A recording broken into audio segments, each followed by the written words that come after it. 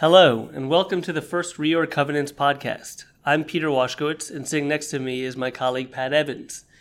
Today, we're going to discuss news in the leveraged finance and distressed debt markets, and we're also going to discuss in depth some of the financial and legal issues surrounding two companies that have been getting a lot of attention and whose bonds have been trading a lot: Hertz and Neiman Marcus.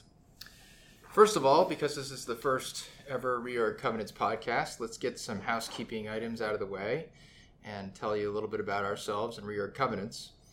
Peter and I worked at big law firms in their finance and restructuring groups for many years. Peter at Simpson Thacher and Milbank, and myself at Cadwalader and Kirkland. We joined Reorg Covenants not too long ago. Reorg Covenants has a team of lawyers with similar backgrounds to ours, and we also have financial analysts who come from investment banks, hedge funds, and other financial institutions. Our product was formally launched earlier this year by Reorg Research, a company that provides real-time news, commentary, and analysis on issues affecting the distressed debt, event-driven, and leveraged finance markets. And Reorg Covenants, in particular, specializes in the analysis of publicly available credit agreements, indentures, and financial statements. We focus on highlighting hidden risks in the capital structure that investors may not be aware of, while also writing about how certain events or transactions may implicate covenants in a company's debt and a company's options for addressing its debt. Our subscribers are primarily hedge funds and other investors, investment banks, and law firms. The subscribers also get access to some cutting-edge technology we have that facilitates the review of debt documents and SEC filings. So as I mentioned, this is the first Reorg Covenants podcast we've done, and we hope to continue hosting these, and we hope you'll continue to listen. So now that some of those housekeeping items are out of the way, maybe we should dive in. So we'll go into some news and recent coverage at a high level, and then we'll discuss in detail a couple of names, Hertz and Neiman Marcus, as Peter said. So Peter, you want to walk through some of the news? Sure. So our first name is Dynegy, which we've written about in the past. Last week on the company's earnings call, management stated that they would be able to redeem about $1 billion of unsecured bonds that were coming due in 2019 without having to go to the capital markets. They believe their liquidity and planned asset sales will give them enough cash. The bonds have been trading at around 102 as of Wednesday. We've written about the company's secured debt capacity and its ability to use asset sale proceeds. Valeant, one of our most popular names, their bonds and stock have been trading up about 40% in the last week, following the company's relatively strong earnings for Q1. We've covered Valeant extensively and written about the company's secured debt capacity, its ability to conduct secured debt exchanges, and ability to use asset sale proceeds. Calpine is a name that we started covering last week. On the company's Q1 earnings call, management suggested that they would be open to being acquired if the price is right. Bonds have generally been trading in the mid-90s following the call. We recently put out a piece on the change of control provisions contained in the company's debt documents. And in other news, Intelsat, a pretty hot name, filed a 6K earlier this week, cleansing a group of bondholders who had entered into confidential discussions with the company on May 11th and May 12th regarding non-binding proposals in connection with the proposed exchange offers in a transaction with OneWeb and Intelsat. The company also extended the expiration date of its exchange offers from May 15th to May 18th. That's a name that Reorg Research and Reorg Covenants have followed very closely and continue to cover regularly. Frontier Communications, another one that we've covered closely, recently announced on its earnings call that it intends to issue secured debt in the second quarter of this year and to use the proceeds to address maturities and reduce its interest expense. We've written about that company's secured debt capacity and what it might do to address its outstanding notes. And then GenOn Energy, which recently funded into escrow $550 million of new first lien notes. Instead, it planned to use the proceeds to redeem its 2017 notes. 2017 notes continue to trade at a fairly significant discount to par, which may mean that the market is pricing in some sort of deal execution risk. We've recently written about secured debt capacity and some of the nuanced ways one could read the amendment provisions in the 2018s and 2020 notes indenture. So that's it for the high-level news. Peter, do you want to jump into Hertz in more detail? Sure. So obviously Hertz is a car rental company that is probably most famous for the O.J. Simpson commercials back in the 70s. Hertz currently has about $3.9 billion of outstanding corporate debt, comprised of $695 million of outstanding term loan debt They have an undrawn $1.7 billion revolver and $3.2 billion of unsecured notes. The company's 2018 and 2019 notes trade around par. Its 2020 and 2021 notes trade around 90. Its 2022 notes trade around 85, and its 2024 notes trade at around 80. While all of Hertz's debt has been trading down following a fairly significant earnings miss last week, the prices of the 2021, 22, and 24 notes have seen fairly significant moves downward. Importantly, the company has about $10 billion of additional debt incurred by special purpose securitization subsidiaries, which is used to finance the company's fleet of vehicles. In terms of our coverage of Hertz, including our review of their debt documents and calculations of leverage ratios, the $10 billion of vehicle debt's excluded. I'll return to these securitization subsidiaries a little later. Reorg has written about Hertz's secured debt capacity and ability to redeem the unsecured notes prior to their maturity. While the notes afford the company substantial flexibility in terms of its capacity to incur additional secured debt and prepaid the unsecured notes, the company's bank debt essentially restricts it from incurring additional secured debt, assuming the company wants to preserve its ability to draw on the revolver.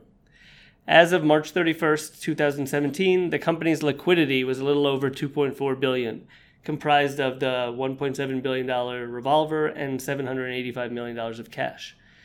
Nevertheless, the company's stock has plunged over 50% this year, and we've gotten a number of calls on the name.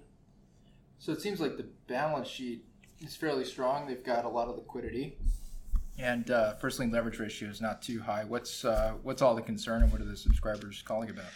Yeah, it's funny. When I first started analyzing Hertz debt documents, I thought the same thing. But after looking through some of their public filings and talking with some market participants, all the problems seem to stem from those special purpose securitization subsidiaries. Those are the ones that finance the vehicles? Yeah, without getting too technical, lest I confuse myself and our listeners, these special purpose subsidiaries issue notes that are secured by a revolving pool of collateral consisting primarily of the fleet of vehicles purchased with the proceeds of those notes. The collateral pool is revolving in that the subsidiaries typically sell or dispose of the vehicles every 1 or 2 years and replace them with newer ones. The typical arrangement is Hertz will lease the vehicles from the securitization subsidiaries and pay monthly lease payments plus depreciation costs on the vehicles. Under the lease agreements, the depreciation costs are adjusted on regularly agreed intervals during the lease. Hertz's fleet of vehicles are split into program cars and non-program cars.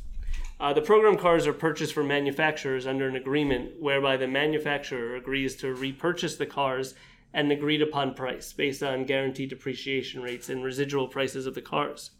The non-program vehicles, which are the source of most of Hertz's problems, are sold by the securitization subsidiary in any way it wants, typically through wholesale used car auction markets. So I guess how does that mechanic affect the outstanding debt? Pat, that is the crux of the issue. Hertz's debt prices are essentially a reflection of Hertz's perceived ability to repay that debt.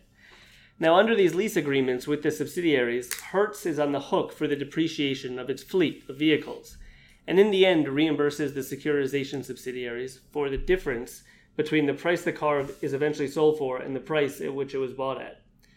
While Hertz's depreciation risk can be controlled with respect to its program vehicles, since it knows what those vehicles will be sold for, it's a lot less certain with regards to its non-program vehicles.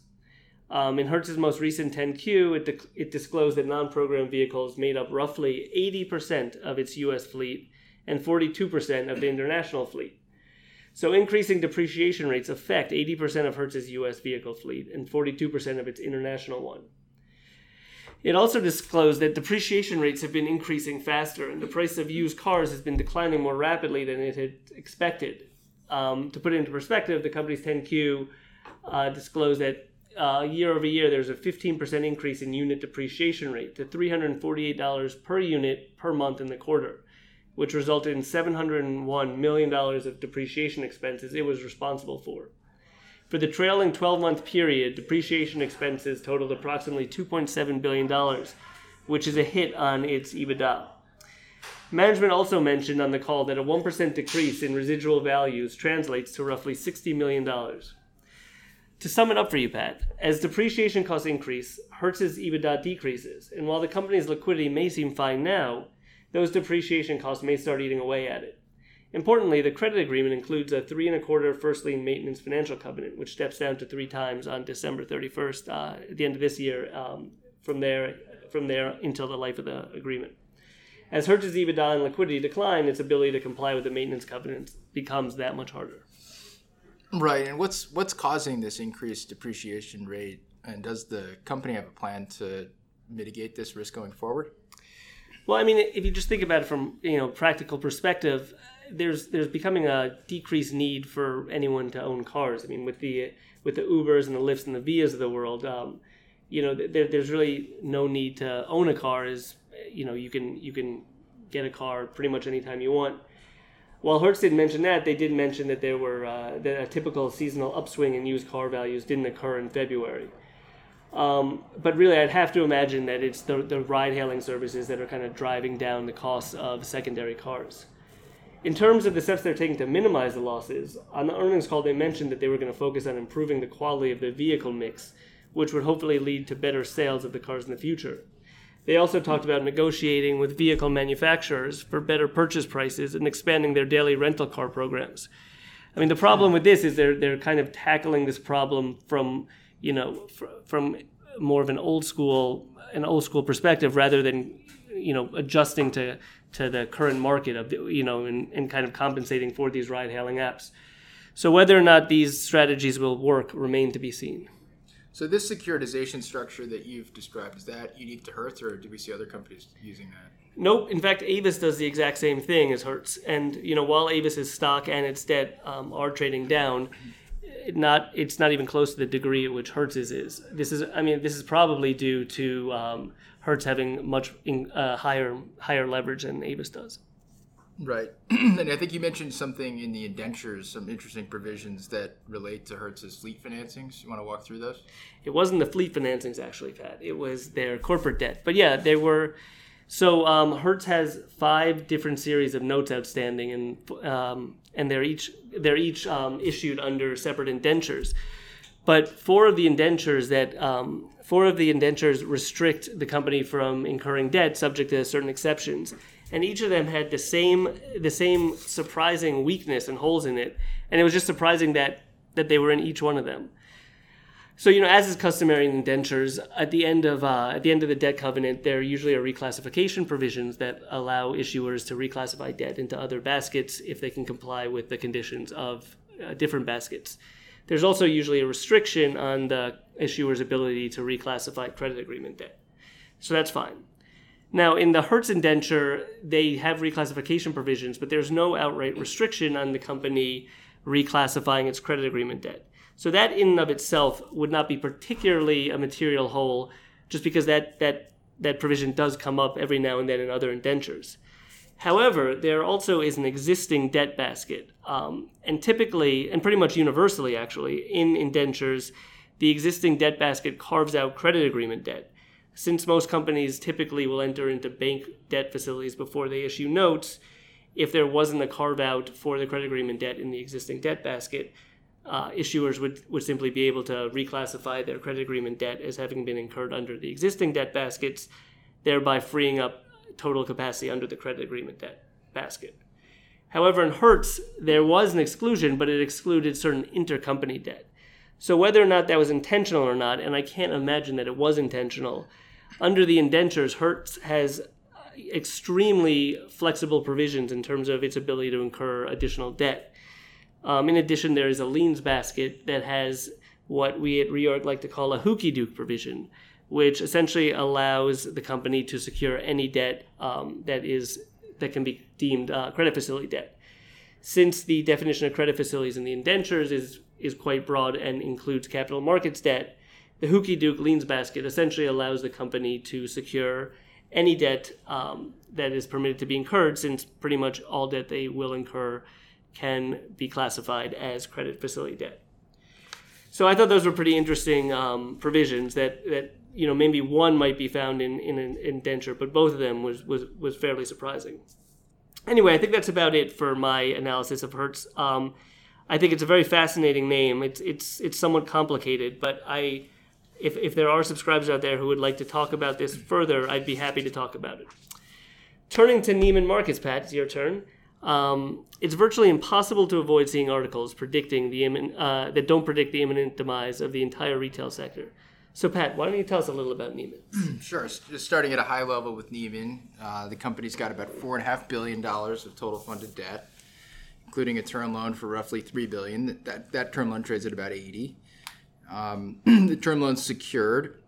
We've written about some of the ways that there may be potential deficiencies in its collateral package, but generally it has a blanket lien on all assets, substantially all assets. The company also has issued about $1.7 billion in unsecured notes due 2021. Those are guaranteed, like the term loan is, by the same subsidiaries. 2021's trade in the low 50s last I checked. And then they have some structurally senior notes due 2028, about $125 million. Those are issued out of an OpCo. They're not guaranteed by subsidiaries, but they're secured by some of the same collateral that secures the term loan. Not all of the same collateral, and those notes trade in the mid-70s. So Reorg's done a waterfall analysis that suggested that there could be a fairly significant difference in recovery between the 2028 notes and the bank debt as a result of the collateral and guarantee package differences that I alluded to.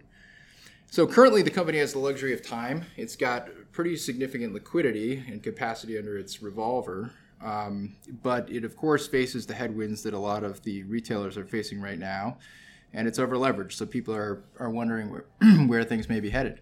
So where do you think it's headed, given some of the things that they've done to date and the constraints within its debt documents? It's hard to predict at these early stages, especially because they've got a weak covenant package in the term loan, so they've got a lot of flexibility, which I'll talk about. There's no near-term catalyst. Nearest maturity isn't until July 2020, and they have availability, as I said, under the revolver. So you could see a deleveraging exchange given their secured debt capacity. As we mentioned in our coverage, they have probably about $1 billion of secured debt that they could offer the 2021 notes in an exchange. And given where those notes are trading, that may be enough of a premium to offer them in an exchange. And then there have been no shortage of acquisition rumors, most notably that Hudson's Bay, which owns Saks Fifth Avenue, and some other somewhat comparable companies, may want to come in and buy Neiman without assuming Neiman's debt. And we've written about the ways to structure a transaction in which Hudson's Bay or another company may be able to buy the equity or assets in the company without assuming all of the debt. Although, importantly, we've concluded that there doesn't appear to be a clean way for a company to come in and take voting control of the company or substantially all of the company's assets without assuming at least some of the debt. But perhaps they can structure the best transaction they can, which may be a transaction in which an acquirer buys a minority stake in Neiman without assuming the debt. Perhaps you see something like what Intelsat is trying, a sale of the company conditioned on a deleveraging exchange. But haven't they also moved assets to unrestricted subsidiaries not that long ago? What do you see them doing with those, or why do you think they did them? Yeah, it's interesting. They transferred a few buildings with a book value of about $100 million to an unrestricted subsidiary, and then they've designated the entity that runs the My Teresa business as an unrestricted subsidiary.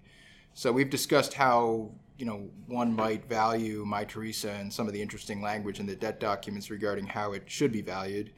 But we assume it's in the neighborhood of about $250 million, and when you throw in the $100 million of buildings, they've transferred probably about $350 million of value to unrestricted subsidiaries.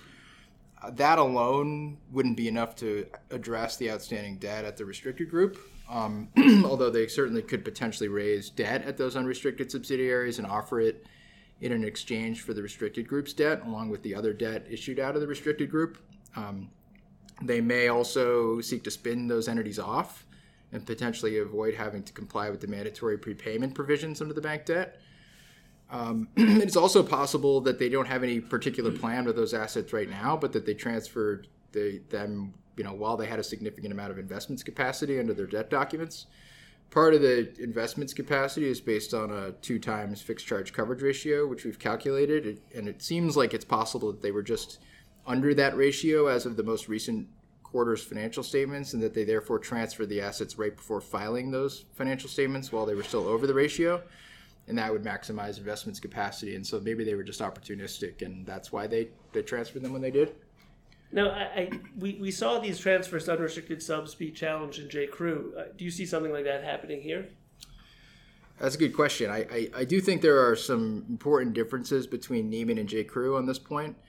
First I'll say there's always the incentive to try to challenge transfers to unrestricted subsidiaries. We've written about the ways the transfers eroded the credit support for the bank debt in Neiman, and obviously how, now that they're unrestricted, they're probably free to do things that they may not have otherwise been free to do given restrictions in the debt documents.